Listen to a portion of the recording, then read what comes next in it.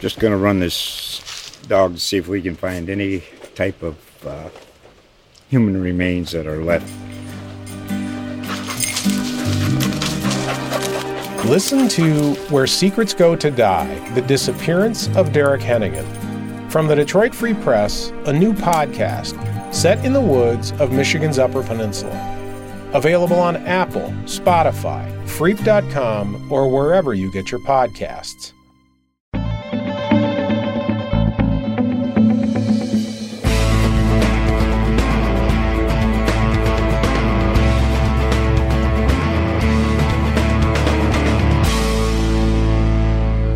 Welcome back to From the Press Box, the Holland Sentinel Sports Staff's weekly podcast where we talk anything and everything sports. I am sports editor Dan Diadana, and we are rejoined by assistant sports editor Bo Troutman. Hola. A little less fun than the Hamilton volleyball seniors. I'm pretty disappointing. But, he's getting paid to do this, so we had to bring him back. So, contractual obligations. So we'll get some fun people in there for you sometime soon again. But anyway, this is Bo's banner week as a Ohio State fan. Did you hear I had to pause because I threw up in my mouth for a second when I said that? Doesn't the air just smell like a little bit more victorious? So we're going to talk a lot about the Michigan-Ohio State game and also Michigan State's game and the future of both Harbaugh and D'Antonio as Michigan and Michigan State coaches. After the regular seasons and how they finished, and we'll talk about the Hope men's and women's basketball teams and break down a couple other things, including the chances for former Tiger Lou Whitaker to get in the Hall of Fame. That vote is on Sunday. But yeah, lots of stuff. So a little more regionally, nationally kind of stuff this week. Not in that week between the. Football's over, high school football's over, and especially for us, it was over. And high school basketball about to start tonight. Girls start tonight, and the boys start next week. So before we get into this heavy-duty college football talk, let's talk about the Hope men and women. Bo, I mean, the Hope women are on a pretty good roll. They keep winning pretty big. What have you seen from them lately? Well, if you've been reading articles in the paper, you should be. Yes. I just did a story on forward Courtney Barnes, who's second leading scorer, 9.8 points per game, and she's been providing an impact, which has been really huge, too, because they lost Francesca Buchanan from last year, who was a big post presence, and it looks like Barnes is really filling that role. And just talking to Coach Brian Morehouse, you can tell he's just really excited for her and her addition to the team. She was on the team. She's been on the team for a little bit, but this is like the first year that she's really kind of been a main contributor. So that's been exciting for them. They're undefeated. They just came off a big win over Grace Christian, who was really no match for Hope. And they've held every single opponent to under 50 points this year. They haven't exactly played crazy competition, but still, I don't care who you are. You're doing that consistency. That's a big thing for them. So. They've looked really good. I'm really curious to see how they look in MIAA play just going forward here as we approach Christmas. But I think there's a lot to be excited about. They're really solid. And one thing that I really noticed every single game that I cover is how good they are defensively. They're very active. They dive after loose balls. I mean, they're very frenetic, especially backup guard Casey DeSmit. She's been, all over it on defense, and that's like she kind of sets the tone. When she comes off the bench, the whole team the on-ball defense just is upgraded immediately. So it's been pretty fun to watch, so kind of curious to see just how if they can keep that pace up going forward. Yeah, their defense has always been their staple. I mean, they get after it defensively. That's how most of their offense comes from transition, from steals and defensive stops, and they always have one player that by the end of the year, you'll start keeping tabs as far as an over-under with the Hope stat people, how many times they hit the floor, which is kind of fun. It's we'll call it the honorary Stacy Warson Award because she was the first one that we really started keeping track of from their national championship team. And they just don't have many, if any, weak spots. I mean, they got lots of people coming off the bench. and great defense, like you said. They're one thing in the past, few years has kept them from being a Final Four team every year is when they play somebody as good as them, they need to be able to have somebody take over the game. Mm-hmm. And they have a lot of players that play great, but it just hasn't happened yet. But, I mean, Francesca Buchanan has proved to be able to do that at times, but now she's gone. Kennedy Schoonveld has proved to do that. It just hasn't been every time, when they made the Final Four or when they've had deep postseason runs. That's a key. She's a key force like that. Lauren Newman is very capable of doing that. Olivia Voskal is very capable of doing that, especially defensively. So there needs to be an offensive somebody when their backs are against the wall. Somebody needs to be able to give them a little boost offensively and kind of take over a game.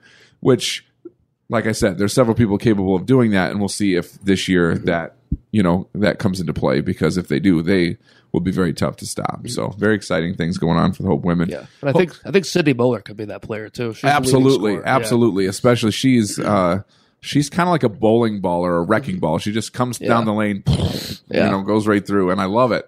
I love that about her. They need somebody like that. But yeah, she definitely can do that too. If she can do that in doesn't even have to, necessarily score a ton of baskets, but if she can do that and get to the free throw line a ton, that can change the game too. So then it opens up kickouts to three. So you put her wrecking ball in with some 3-point shooting, and there you go. Yeah. So pretty good start for the Hope men as well. They started 3-0 before going to the Grand Rapids Sports Hall of Fame Classic this weekend, and they lost the first game to Cornerstone, very close game that they led a good chunk of that game.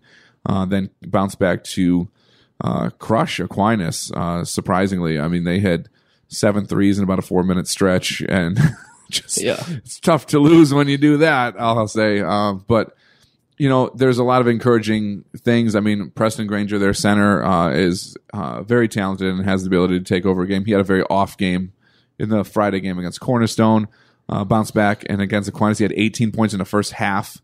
Which set the tone for those threes in the second half because they had to focus so much on him that they started shooting. Riley Lewis hit a bunch of those threes, but it wasn't just him either.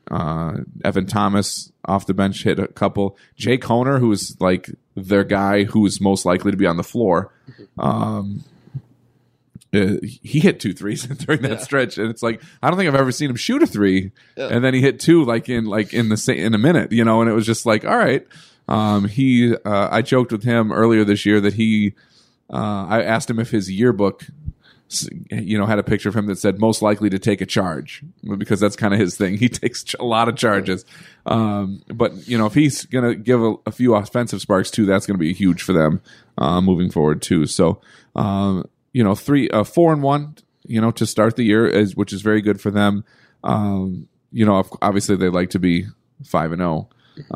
But I think they learned a lot of lessons and were able to implement that the next day. I think it was very good for them to get back the next day and play and kind of right the ship. They will not be home for a month now. They've got a couple road games in Wisconsin, and then they're part of that annual tournament in Orlando. So they will not be home till after Christmas, and so this was good for them to get some momentum heading into that too. So.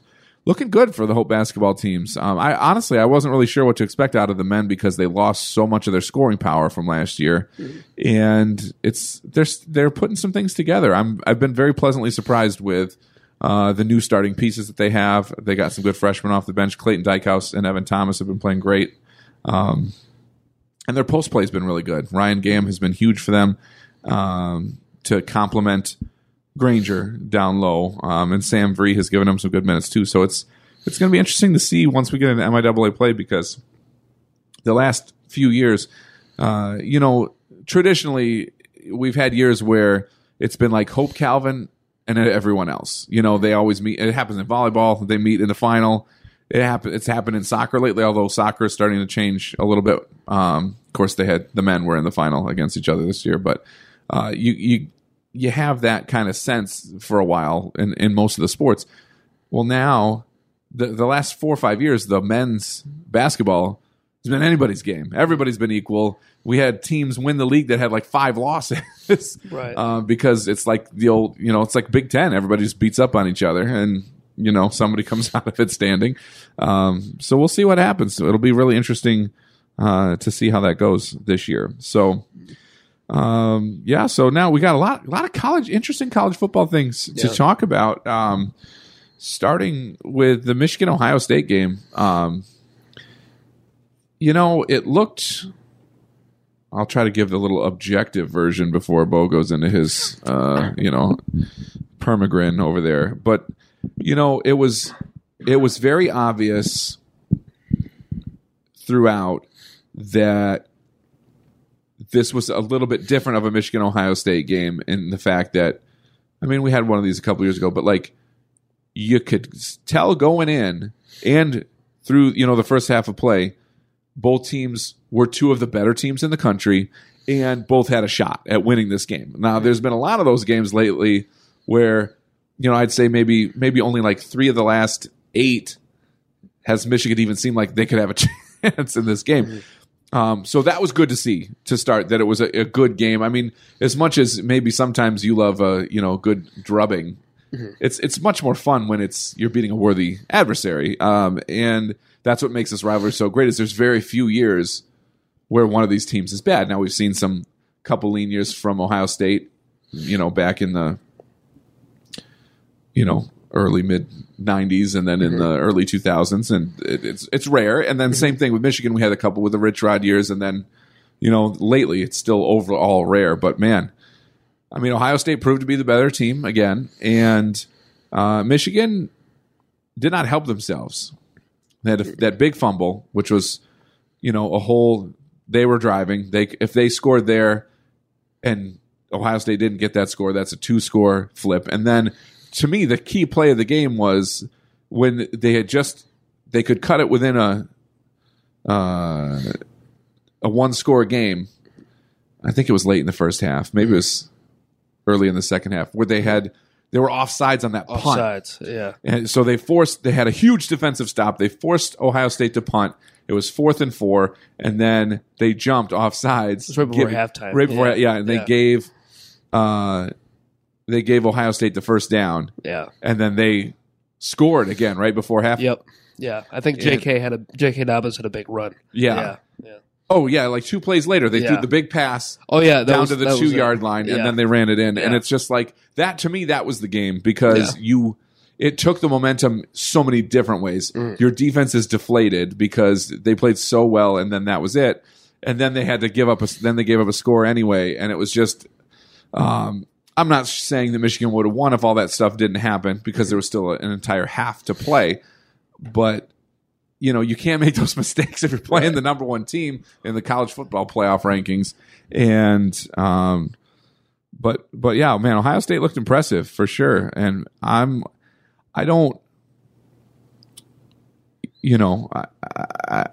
grew up a Michigan fan. I'm not as hardcore as I used to be.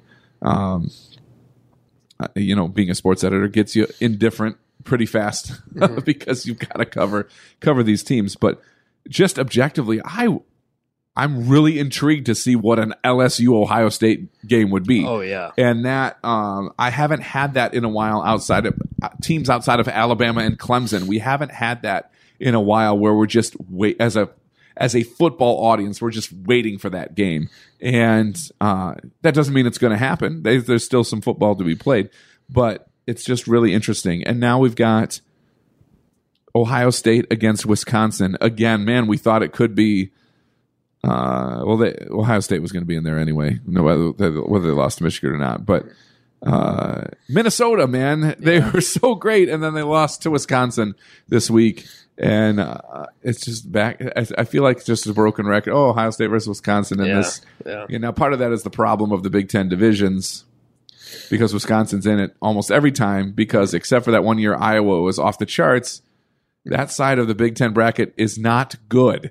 Nebraska has not been traditional Nebraska. Minnesota hasn't been good at all until this year. I was kind of hoping that they would be in there. Purdue's been down. Indiana's down. Northwestern and Illinois are down. Although, didn't Northwestern beat Illinois after Illinois beat all these teams this year? I believe so, yeah. Oh, my gosh. What a weird way to finish. Yeah. But, like, that's not the same gauntlet as Michigan State outside of this year. Obviously, they're not having a good year this, but the last 5 to 10 years, Michigan State, Ohio State, Penn State, and Michigan, that's insane. Yeah. You know, I mean, like, of course, Rutgers and Maryland are in there too, but, like, that's still 4 divisional contenders every year, no matter what. And that's, you know, that's still an issue with the Big Ten. But I mean, Bo, through your somewhat objective eyes, I mean, what was it? I mean, obviously Michigan made some mistakes, but what was Ohio State able to do so well against Michigan, who, again, for the most part, except for a couple of plays, did not look bad? Mm-hmm. It's not going to sound very analytical, but we're just better. I mean, Ohio State it was as simple as they just have better talent, better players. I mean, you know, Shea Patterson's no Justin Fields, Charbonnet, or the other guy they have, they're no J.K. Dobbins. It's like at every position we beat Michigan. It was just, you know, yeah, Michigan played well in the first half. They were moving the ball, and Shea Patterson was, you know, completing some throws. But when the thing that Ohio State does, especially in the Urban Meyer era, they weren't schematically the greatest team, like with Urban Meyer, but they just wore you down. They just used that power run option with the quarterback and the running back. Yeah, that line. Yeah. The line really, to me, that was... Yeah, it just dominates. It's like, it was like, you know, the year that Ohio State won the national championship, 2014, I mean, it was unguardable. You have Ezekiel Elliott pounding behind a really good offensive line.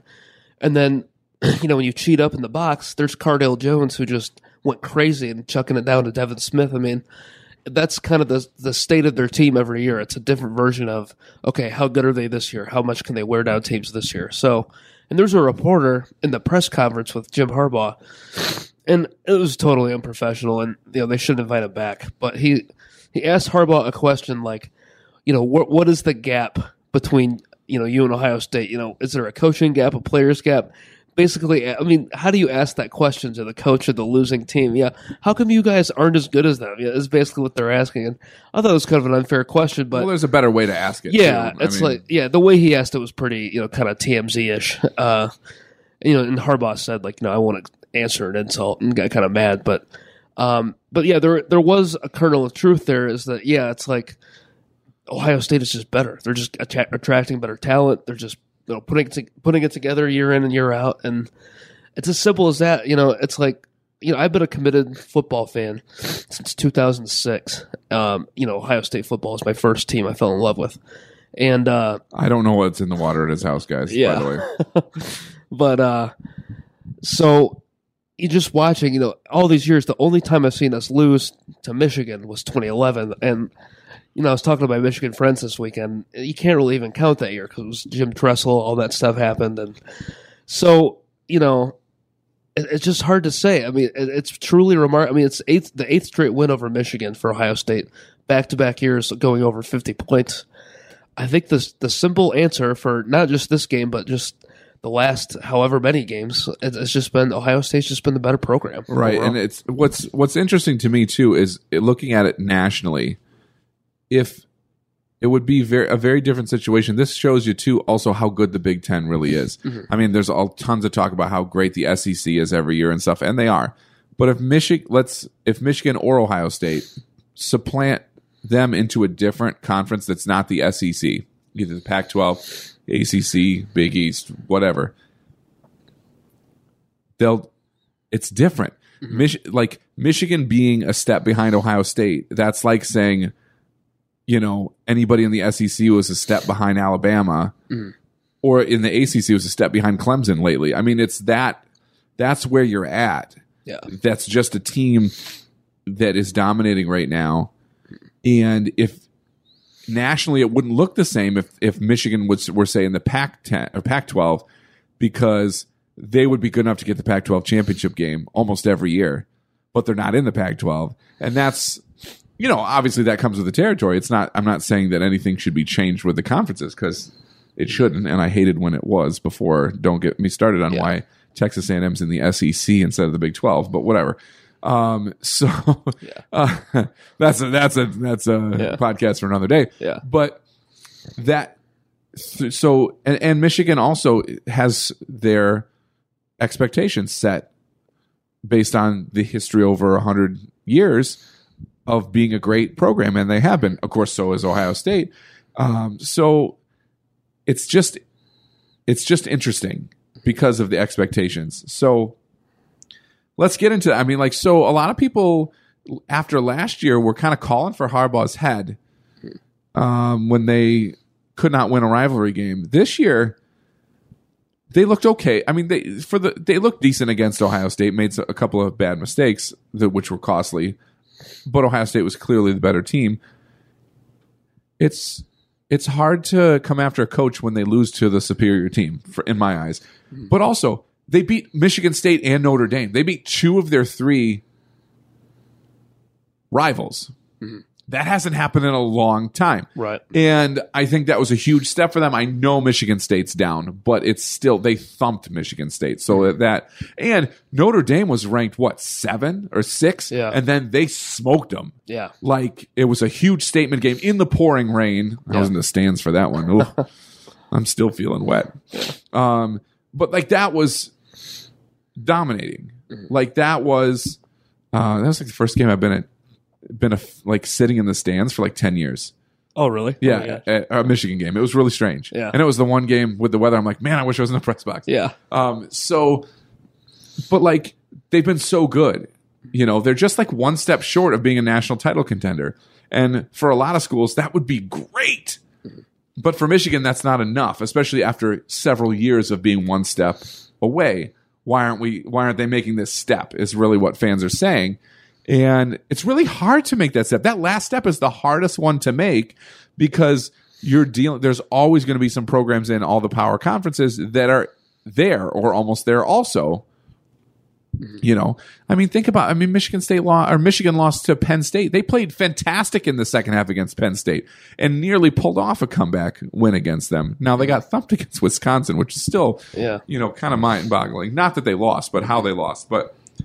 So my question to you, Bo, as a quasi-objective reporter in this instance, what do you think of Harbaugh right now? Where is he as far as a hot seat is involved, and how do you think he's done the last couple of years, and this year especially?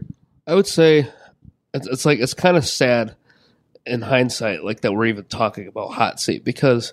When he came in, I remember being worried. I was like, "Oh man, Michigan's going to get good again." I remember, all and the they hype. are good. Yeah, and they are good.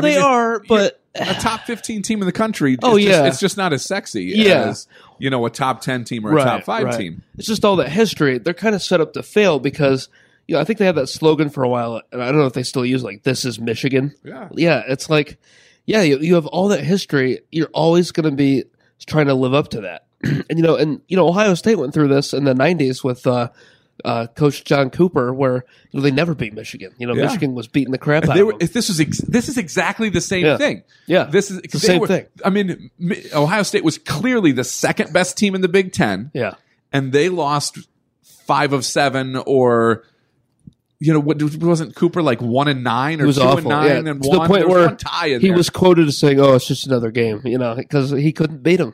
He couldn't do it. Right. So I think that, the thing is, Harbaugh inherited the Brady Hoke Michigan football team. And if you know anything about Brady Hoke, as an Ohio State fan, I loved Brady Hoke. There are a lot of Michigan fans who do not love Brady Hoke. And he inherited that. Okay, so you have to fix that. But by 3 years in, that's usually when you kind of have your first recruiting class or, upperclassmen, or they're getting toward that, and you're starting to kind of build your own program. So the fact that, we're in year 5 and this is kind of the way it's going, I think it's tough because you look at Harbaugh as a college coach. Okay, at Stanford, he has a prodigy Andrew Luck quarterback. Okay, he's not, he was at some small schools before that, but he didn't really have a long tenure. It wasn't like, Pete Carroll at USC. No, forever. He was a better pro coach. Yeah. And then he moves up to San Francisco 49ers, really quickly. and they're really good. He turns them into a machine, but college and pro are different. Absolutely. So he leaves San Francisco, and it's like, okay, so now you have this weird transfer to Michigan where it's get back to the college game. He doesn't have Andrew Luck. He has a Brady Hoke coached bunch of players. It's like, so he was set up to fail from the beginning because he was all those articles. You look back, he's like the savior. He's, I remember he got quoted like, Harbaugh, you're going to do it. He was talking to like one of his fellow coaches. Like, yeah, let's go beat up on Ohio State, and it was all excited. It was a great time for Michigan. It was and now nothing changed. They're just like they got a little better, but they're losing their rivals. They're losing their bowl games. It's just and this year too. Yeah. Let's say their only loss was to Ohio State. It'd be much different. Yeah, it'd be a much different conversation because you're talking about your only loss to the number one team in the college football playoff rankings. Right. That's not a bad season, and I still don't think this was a bad season. They lost to the two teams in the Big Ten championship game, and Penn State, that was a top 10 team when they lost to them. They're not that bad. The losses, but it's just the year after year. We haven't had that year with that step. I mean, every year you think, and you're like, oh my gosh, here we go. We've got Peppers. Yeah. This is going to be different. And the defense was different, but you come up 4 inches short on that fourth down against Ohio State. And then, they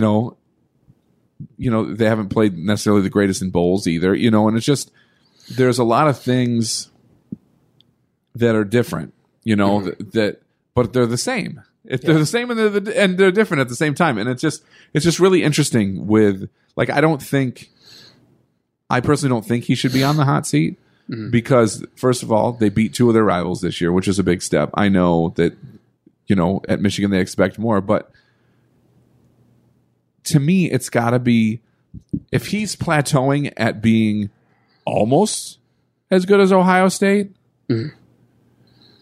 that to me, that's not fireable. Right. Because Michigan fans know, too, with the whole Rich Rod thing and the Brady Hoke thing, the last thing they want to do is go through another coaching overhaul and then another couple of years of transition and then another. They jumped the gun on that with Rich Rod and then Hoke. And it just, I think Rich Rod was also set up to fail from the beginning, not because there's anything wrong with him, but he had the complete wrong schematic style for Michigan. Which I think... Now, I actually read a book by John Bacon, the reporter who does all the Michigan stuff, 3 and Out. That's what it was called, the story of Rich Rod in Michigan. I think Rich Rod was fine. I think that was all a Michigan thing. That was so awful how all those good old boys, in my opinion, were like, oh, you run the 3-3-5 defense and, oh, you run the spread. I thought that was horrible how they, were always against him. Oh, yeah, they hung him out to dry, really. It was awful, yeah. And the way they handled that all in general, where they, if they just held their horses for 2 weeks, they would have had less miles from LSU. Yeah. And it just, oh God, yeah, I forgot about so that. Many, There's just so many factors there that are just so bad. Yeah. That it's just, but that's what I mean. Like he had the wrong scheme for Michigan because of what Michigan expected. Right. But they knew what they were getting, so I don't understand how he kind of hung him out to dry like that. Yeah, it's terrible. Yeah. And then Brady Hoke is not a bad coach, but he's a much better assistant coach. That happens to a lot of people.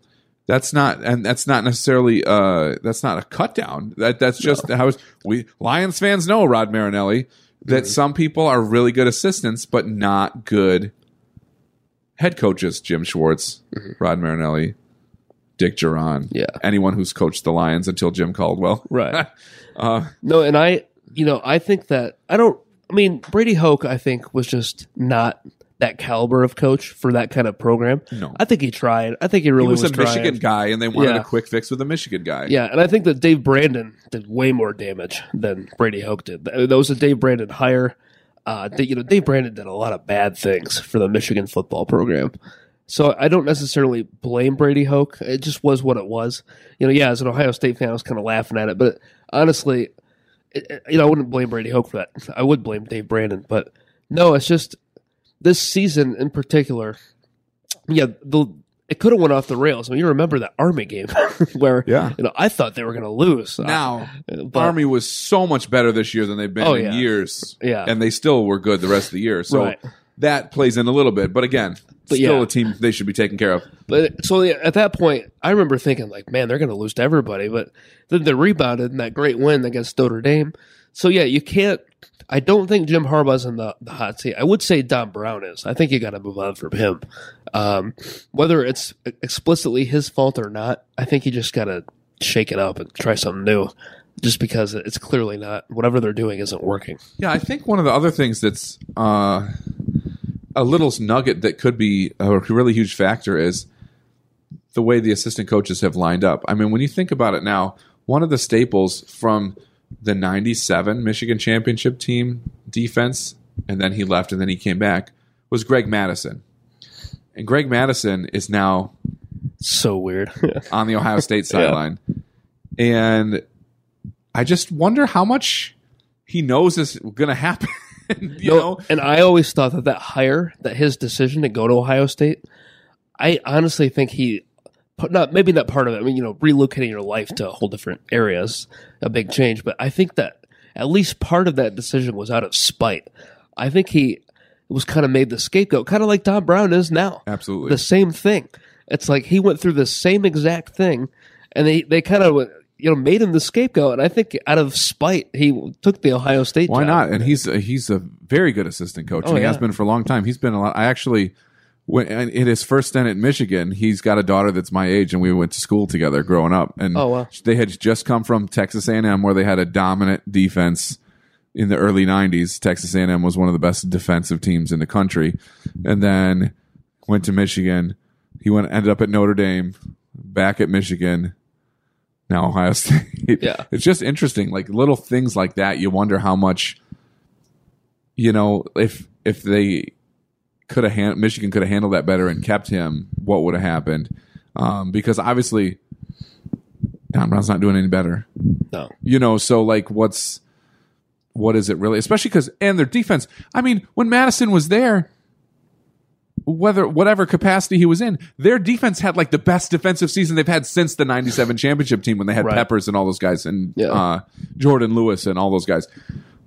So why would you lose that? Like, it's not his fault that those guys graduated. You know what I mean? Like, that's the difference between college coaching too, which is why I think all college coaches, unless they do something really stupid or show a pattern of ineptitude, need to be given a couple of breaks along the way, because it's not like the pros. You can't go out and get, you're recruiting, but you don't know. It's like a scouting in baseball. Some guys don't make it that look surefire. We've all seen Moneyball. Billy Bean looked like a surefire, whatever. Yeah. And, now with Moneyball statistics, what they say, they would draft him in the 9th round instead of the 1st round, and or whatever, something like that. So that happens in college a lot. And you have to put everybody who comes from different schemes together into this. Like, if you're an NFL player, a lot of the schemes are similar. So, I mean, there's differences that you got to learn and everything like that, but you got the basic knowledge. When you come from high school to Michigan, you don't have the basic knowledge. I mean, to any power school, it's something that has to be learned. So it's just really interesting, this whole situation, because, again, I think the deciding factor is you don't want to have to go through this again. But, like, they're just so close, but still so far away. And the thing to me that's the most vexing is not the assistants, is not anything having to do with Ohio State. If Jim Harbaugh, now we're in year 5, so we can start talking about this a little bit more openly. If Jim Harbaugh, as we know he was, one of the best college football quarterbacks the Big Ten's ever seen, he's an All-American, led him to the Rose Bowl, beat Ohio State, guaranteed the win, all this kind of stuff. Then he went to the pros, and he was a good pro. He was good with the Bears, then was great for a while with the Colts, led them to the playoffs, and then he's been a good coach where he's been. And obviously, I know we talked about how luck had a lot to do with that, literally luck. But like, he was good with the 49ers. Like, he's a good coach. It's not that he's not a good coach. He's a good coach. But if he is one of the best quarterbacks Michigan's ever had, and one of the best pro coaches and quarterback coaches, whatever. How come he can't recruit a dominant quarterback prospect? That's the big thing. I don't understand that. If you're a quarterback, wouldn't you want to go play for him instead of Urban Meyer or post Urban Meyer? Yeah.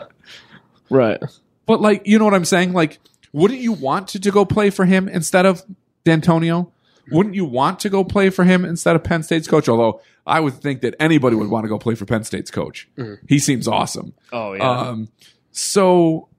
But wouldn't you want to go play for an established All-American quarterback with this tradition, then go play for PJ Fleck at Minnesota? Although Minnesota's an upstart, but he's not this. It's not the same pedigree.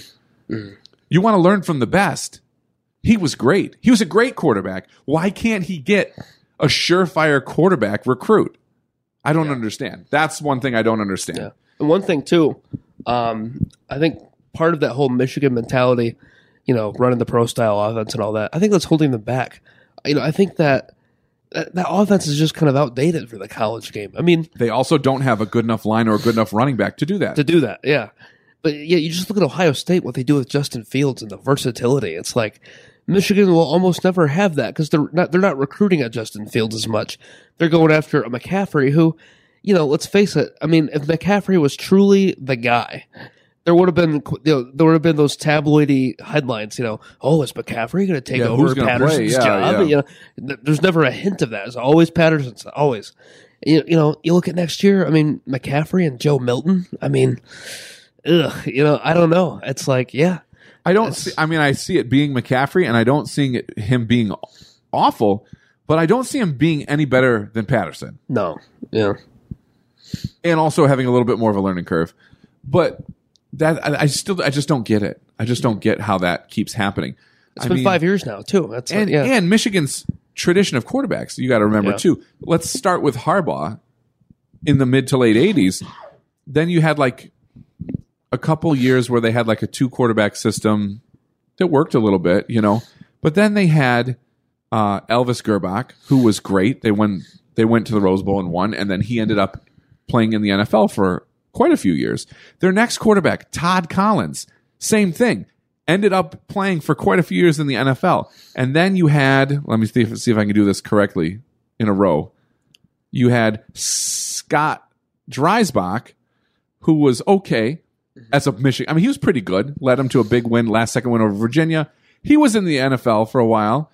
I think he was a Raiders backup for a little while. Scott Dreisbach. That would have been like in the mid-'90s, though. Oh, yeah. And then you had Drew Henson, who was, okay.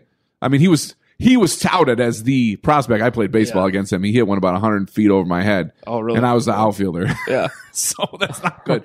But he ended up playing for the Yankees and in the NFL. And whatever. I feel like he hurt himself by not focusing on one or the other. Yeah. But he was a good quarterback. I mean, they only lost. But Tom Brady took his spot because all Tom Brady does is win.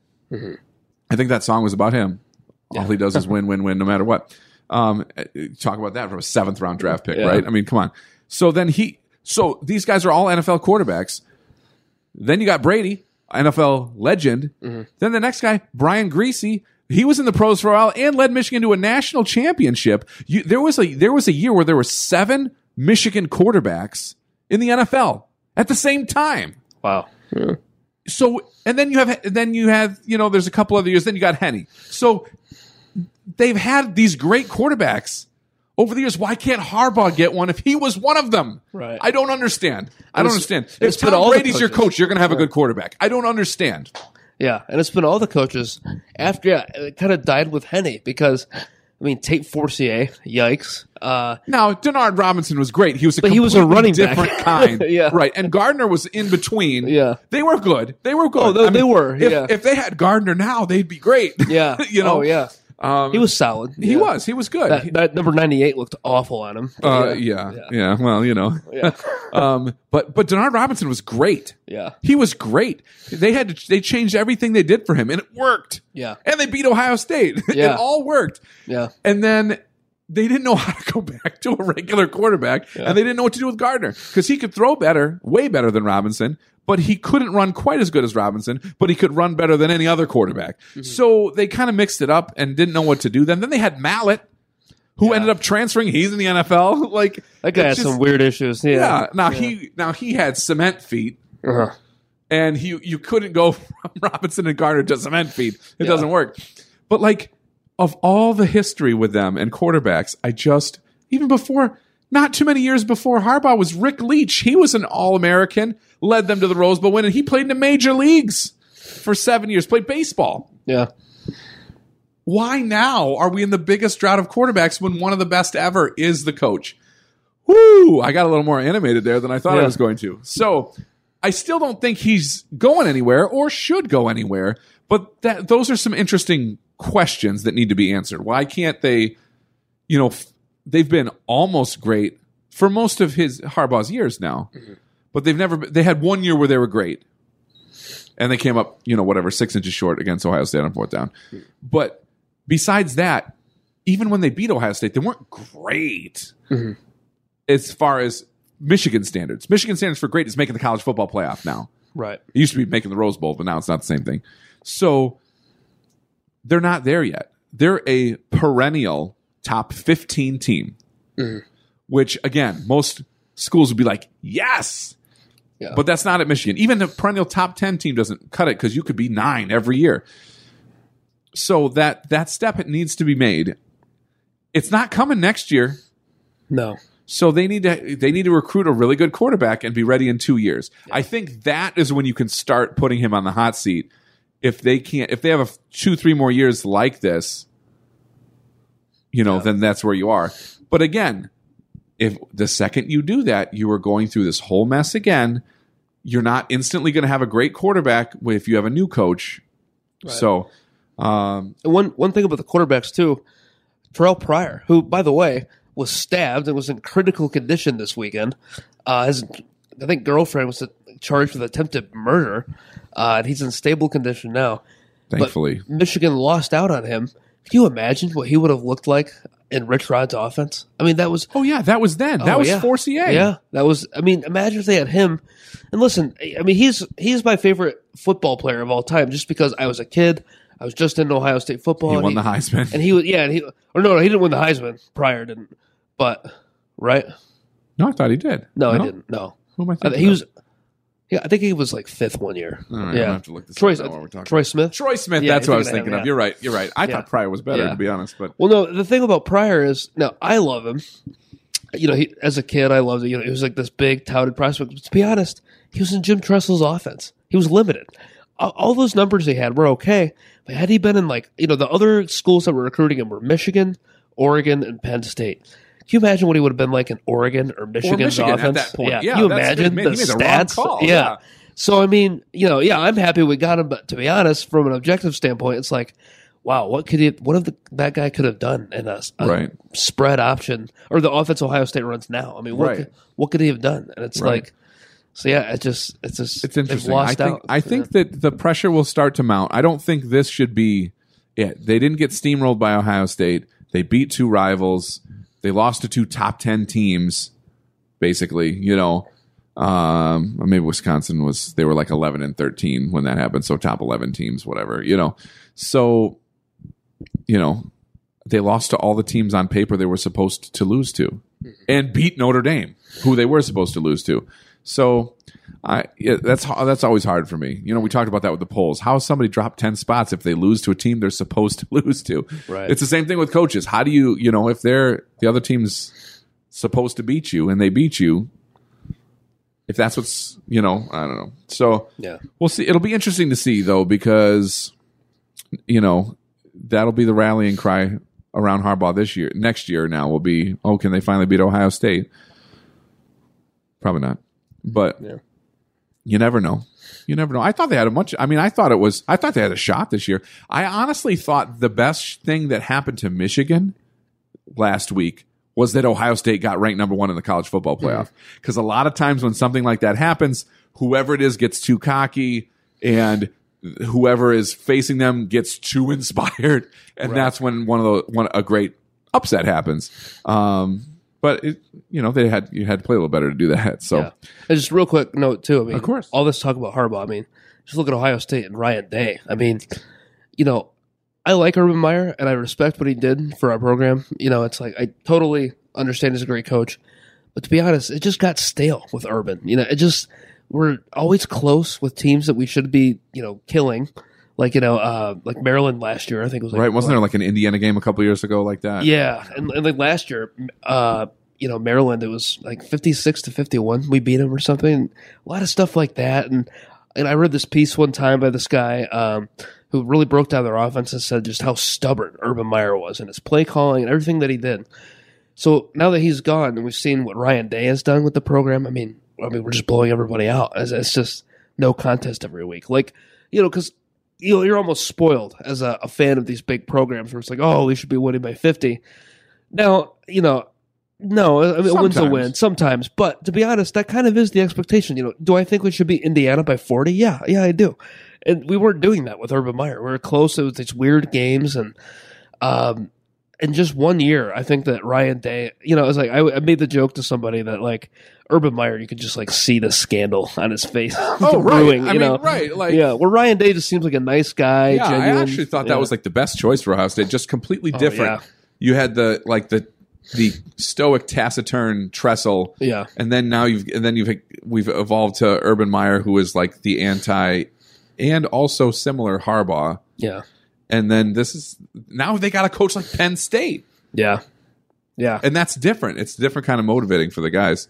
So it'll be interesting to see what happens. But yeah, you can see the scandal in his face. Yeah.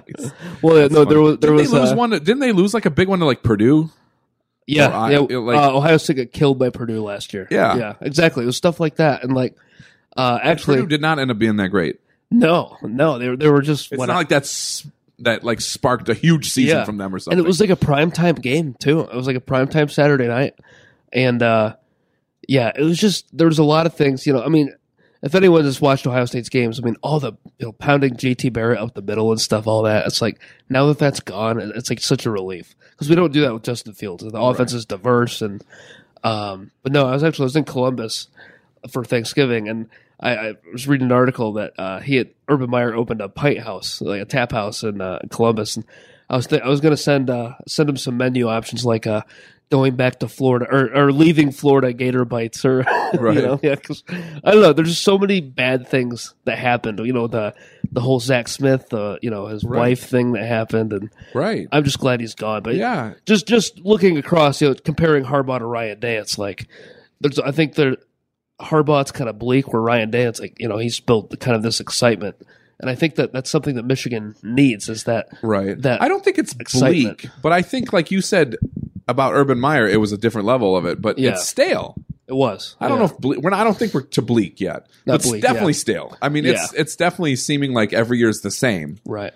And that's not good. Yeah. If you're not looking forward to expectations, right, then that's when it becomes not good. Yeah. Absolutely. Yeah. So it's going to be interesting. So speaking of coaches on the hot seat, we got to talk about D'Antonio now. So Michigan State, I never would have thought he would be on the hot seat ever. And here we are. They barely beat Maryland 19-16 in the finale of the season to barely, by those 3 points, be eligible for a bowl. How the mighty have fallen, man. They just have been awful this year. And again, I don't think one bad year should be something that you say, oh yeah, D'Antonio, you're out. But the complete excitement is gone. They don't have, and this is one of the differences. Now, Michigan State people are going to get on me about this, but they don't have the same fire and expectations and following when they're bad. Michigan games always sell out, even when they've had the lean years. And they said there was like 18,000 people in this finale at the game. Yikes. Now, 18,000 people is, when you think about it one way, is a lot of people. But when the same day your rival has 115,000 people watching their game. Yeah. And even so, this is a game for them to be bowl eligible. This was an important game. It shows that the fan base a good chunk of the fan base is fed up. And it only took them 1 year to get fed up, which is interesting, which is good. That part of it is good for Michigan State. But, if you lose D'Antonio now, if he's on the hot seat and they decide to make a change for some reason, you're dealing with the same thing that Michigan will have dealt with all these coaching changes. They're bad now. They will not be better next year if you switch coaches. They could be better next year with the same coach because unless you get some sort of hotshot quarterback recruit or something like that. But to me, what puts D'Antonio a little more at risk is the fact that the defense stunk this year. No matter what, their offense has always struggled to score points, but their defense has always been good. And it just wasn't there. What do you think, Bo? I think Michigan State is always going to be a program that they'll have great years. I think they'll have great seasons, like with Connor Cook and, Kirk Cousins, and, they'll have like those great years, but they'll never have that consistent, we're always going to be a playoff contender. It's kind of tough because, Michigan, all the Michigan fans like to say, oh, their little brother or whatever, and there is kind of some truth to that. They are they are kind of second fiddle to Michigan. And I'm not saying that as like a dig at them. It's just kind of like how it is. It's the vibe. It took Mike Hart saying that to have Michigan State have a run of great seasons. Right. They had what, 8? They've had 8 really good seasons in a row. Before that, when's the last time they had 8 really good seasons in a row? It was like the 60s. Right. Yeah. When they won a national championship. Yeah. It hasn't been like that. They'll have 2-3 good years in a row. Then they'll have 2 lousy years, and it comes and it goes. Yeah. And, just wonder where they would have been if they still had Nick Saban as the coach, too. Gosh. That always sticks in their craw. Michigan State fans hate Saban. Yeah. Worse than the rest of the country. Yeah. But, it is true. I don't know. I think it's just hard. I was, first of all, they have been great. So I don't think I would be alarmed by this season, but everyone clearly is. Yeah. The Michigan State fans clearly are. No one shows up to their home game. Senior Day. 18,000 people, Senior Day. Last time they had 18,000 people was 1976. Yeah. I made that up. I don't know that for a fact. If it was 1976. Yeah. But that, to me, if the fan base is alarmed, the rise for alarm in the program is higher because they clearly showed that. And I think that puts D'Antonio on much more of a hot seat than Harbaugh right now because Michigan's still putting the butts in the seats and no one's giving up. People are frustrated, but it seems like all it took was one bad year and Michigan State fans are kind of giving up on D'Antonio and the future of the program. And that's so many different kinds of alarming. Yeah. No one's going to be great every year, you know? Yeah. And that's what I'm saying. It's they'll just never be that team that's like a perennial powerhouse. But you don't so lately they've been great, but you don't think historically of them the same way you think of Penn State. Right. Obviously not Michigan or Ohio State. But even like Wisconsin or Nebraska. Nebraska's been awful the last few years. Yeah. But you still think of them as always being a power. Oklahoma had some of those years too. They had some awful years. But there they are. Texas has had some bad years, but you still think of them that way. USC, same thing. But it's Texas is strange. I don't know what's going on. I have no idea. There. Yeah. So it's just interesting because, like I said, I don't think I would put D'Antonio on the hot seat. No. In what he's accomplished and how this has only been one alarming year. But that's me on his performance. But seeing how the fan base and, everyone's reacting to it, that changes my thinking a little bit if I'm Michigan State brass. Mm-hmm. Again, not saying that he will be or should be gone, but there's definitely something that needs to be done. He's not the same kind of coach. I think he's the anti-Harbaugh because he doesn't say a lot. He doesn't put himself in the spotlight. He specifically does everything different, and I think Michigan State fans love that about him. But now is the time where you've got to be that personality to bring your fans back. So he's got to show that he can be more outgoing and more rallying of the troops. And the troops, I mean the fans. There needs to be better reach out with the fans if he wants to stay, because otherwise they've already written him off. So Yeah. it's just going to be interesting. I mean, I thought it's so funny. Like a couple years ago, I just thought, okay, all right, we got Harbaugh and D'Antonio, and we got Izzo, and now we got Beeline. After a couple years of Beeline being there and them being great, and going to the Final Four in basketball, I was like, we're going to have these 4 coaches for like a whole decade. No. Beeline's gone. We got Juwan Howard, which is great. Yeah. And they're obviously doing well, too. Yeah. They They had a big beat North Carolina. week. Now they went from unranked to 4. Yeah. And they play number 1 Louisville tonight as of this taping. So That'll be interesting, too. It'll be really interesting. And then Michigan State and Duke following up. So we'll talk more about that next week. But I never thought that Michigan and Michigan State's coaches could be kind of on the hot seat at the same time. Yeah. Like it's super weird. It Yeah. seems so weird to me. But, Spartans, I would say, if you have like a guy in mind, if there's a clear cut, like, hey, this guy's a free agent coach and he's expressed interest, or, then I would say maybe kick the tires a little bit. But if you don't have, it's Mark D'Antonio. I mean, Right. So I mean, unless there's some clear cut all-star coaching candidate, I would say, it pumped the brakes a little bit. They had an off year. It's nothing new. I mean, because of their recent success is kind of new. But you look back in the mid-2000s and the late 2000s, they just were kind of like that with Brian Hoyer. And, they were never really, like, fantastic. They were just okay. Right. And, it wasn't until Connor Cook and Kirk Cousins that they were really started to, really kind of dominate a little bit in some areas. So. Right. And, it took a steady quarterback. Some Cousins and Cook were great at times, but they weren't great always. Right. But their defense was great always. Yeah. They don't have that. And you can't have that. Now they have it both. They don't have either one. You gotta be able to do that. So, but yeah, it's just interesting. Getting back to your comments about the big or little brother thing and the big brother thing. To me, the difference is, now I've been to many Michigan and Michigan State games, football, basketball, you name it, hockey even. And to me, the difference is the way that the fans care about everything. Michigan State fans supremely care about basketball and football. And when they have a good team here, they have a good volleyball team, they mention it, whatever.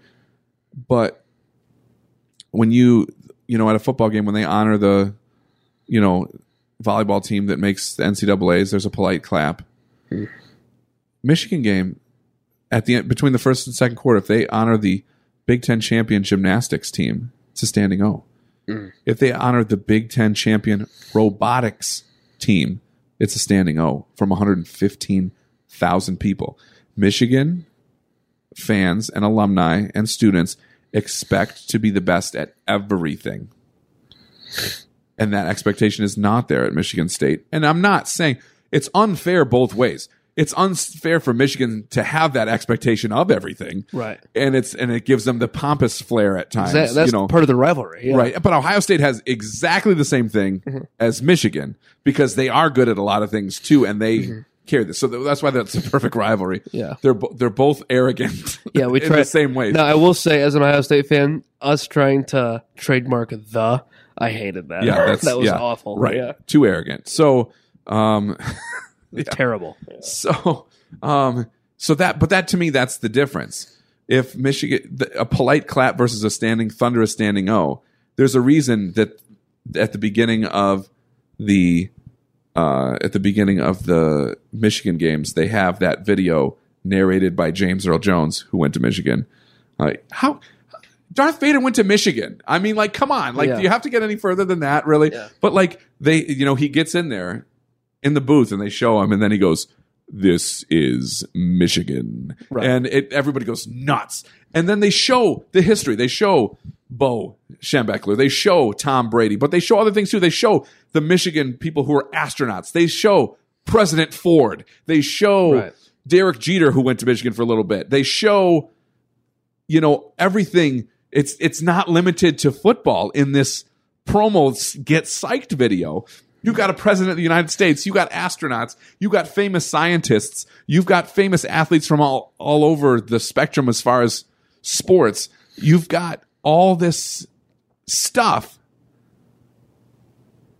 And that's not how Michigan State feels about everything. That's how Michigan State feels about basketball and mostly football. So Yeah. it's And agriculture. right. Yeah. It's never going to be, as long as if Michigan State can't ever get as psyched for other things and expect, I mean, when Rich Rod was there at Michigan and Michigan's football team stunk for Michigan standards, you know, the years they almost didn't make a bowl, you know, and stuff like that. The 115,000 people cheered louder for the band. Now, Michigan marching band, that's same with Ohio State. That's a staple. Yeah. They expect their band to be the best band in the land. So does Ohio State. So does USC. You know, it's that kind of a thing. There's not that many. There's even fewer elite bands when you think of the whole country historically. There's, you know, you think of maybe 20 elite football programs. And you probably think of 10 to 12 elite, you know, where you even notice the band. Michigan has that. Now, Michigan State has a great band. Their music is just as good, but they don't treat them the same way. Right. And but that is also Michigan fans. They purposefully cheered louder for the band than the team when the team stunk. Yeah. I remember that. I forgot that. That's awesome. Yeah. That's a statement. Yeah. Showing only 18,000 people up for a senior day is also a statement, and it's a different kind of statement. So as much as I never really liked the little brother wording of it, it's not about football. It's about the whole aura of how they look at things. Yeah. And that's the difference. And I think that is, I don't like the wording little brother, but I don't know of a better way to say it as far as that. Now, but that's not football. It's not, that's for everything. And that's the complete difference between the universities themselves.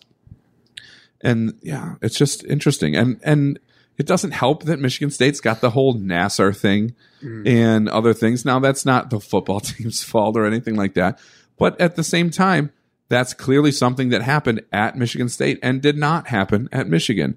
And again, there's so many, you can't defend that. There's so many layers of it, as we've seen, people getting fired and everything over that. That just the auras of I know of people that will specifically talk their kids and make sure their kids don't go to Michigan State because it's where the Nassar thing happened. Just like sometimes I was surprised that they had a full group of incoming freshmen the year after the Sandusky thing happened at Penn State. Yeah. So, I mean, now it's different. We're a little bit enough removed. They've established some new traditions, no Joe Paterno, you know, and all this kind of stuff at Penn State that I'm seeing, you know, like that. But like, I don't know how any freshman went there the next year. Mm-hmm. Why would you want to be associated with that whatsoever, you know? So it's just really interesting. But they're both on the hot seat, kind of. And that's really just so strange to me that they are at the same time. But I mean, I would say that if D'Antonio does return, he can't have another year like this or he's gone. Harbaugh could have another year like this and still be around one more year. But if he has a year like D'Antonio had, then he really could be gone or could be on the hot seat. It's just interesting how this whole collegiate coaching works because, like I said, you can't. Some years you don't have the recruits. Your best players graduate, and you expect to be the same as when the seniors were elite, and then they graduate, and you expect it's the entire sport of college football is a sea of unfair expectations across the board for everybody, for coaches, for athletes, for programs, for NCAA rules and violations. Yeah. It's just something that can never be like that. So, right, man, that was some great college football talk. Yeah. Too much. I wonder if anyone is still listening as we talk about our last thing, which will be brief. The Hall of Fame's Era Committee votes on Sunday for the Modern Era Committee, which Lou Whitaker from the Tigers is a finalist, all-star second baseman. He is on the ballot along with guys like Don Mattingly, Dave Parker, Dale Murphy, Dwight Evans, Thurman Munson, Ted Simmons, Labor Union, former Labor Union head Marvin Miller, and a couple others. So it'll be interesting to see what happens. I would say that judging by the fact that the last time this particular panel met with similar people on the panel, Alan Trammell and Jack Morris, two Tigers, made it. And Lou Whitaker has similar, if not better, numbers than Trammell, and they were both middle infielders at the same time. So, and if you like your analytics, as I know Bo loves his baseball analytics, Absolutely. Lou Whitaker has a better WAR than anyone, than Trammell or Morris. But he also has a better WAR, wins above replacement, for those of you who are still listening that don't know what that analytic is. It's a way of calculating the share of wins you directly contributed to. It's very confusing, but it's a good way of measuring value, not necessarily greatness. But he has a higher WAR than anybody that's not in the Hall of Fame that did not play in the 1800s. And you can't really 1800s WAR. You don't know who it's a little different. So he's basically got the best analytics of any modern player not in the Hall of Fame. On top of the fact that his traditional stats are better than Trammell, who just made it. So I don't know how you defend that. I don't know how they defended. He didn't even make it back on the ballot a second year. He only got like 26 votes his first time on the writer's ballot. I don't understand that at all. Yeah. People weren't looking, but thank goodness for these analytics because they're helping players who deserve it get a little second look. I don't think you can take WAR or any of those analytical numbers specifically on their own, but you supplement that with big numbers, and I think that's huge. So hopefully Lou Whitaker gets in. If I had my vote, I'd vote for Whitaker and pioneering labor union head Marvin Miller, who changed baseball. Wouldn't have free agency without him. Wouldn't have had any of the baseball labor stuff. It would still be the reserve clause and owners being able to do whatever they wanted and whatever. So those two I'd vote for. The committee gets up to 4 votes, so I would vote for those two. Ted Simmons, old all-star catcher that has second most hits behind Pudge Rodriguez ever as a catcher. And You think that would have put him in a while ago too. And then I think Dale Murphy would be the fourth one, the 2-time MVP from the 80s, 5-time Gold Glove winner, most home runs and RBIs in the National League in the 80s.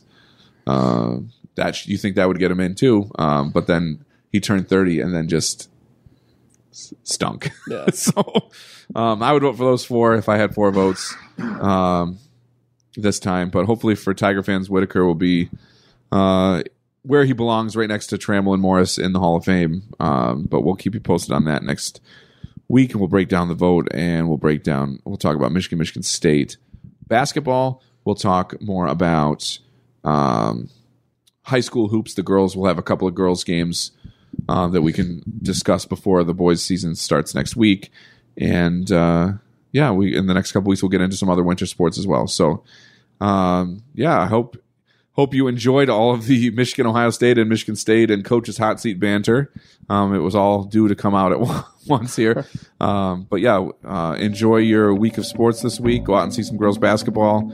And Hope at Calvin Women on Saturday. That'll be a big game as well. So we'll break that down next week as well. So enjoy your week, and we'll be back next week.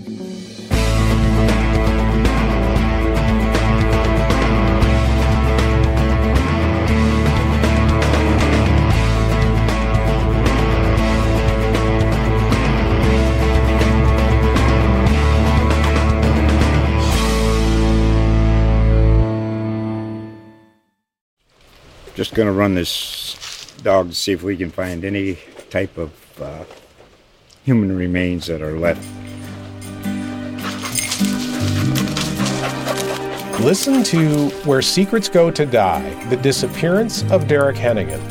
From the Detroit Free Press, a new podcast set in the woods of Michigan's Upper Peninsula. Available on Apple, Spotify, Freep.com, or wherever you get your podcasts.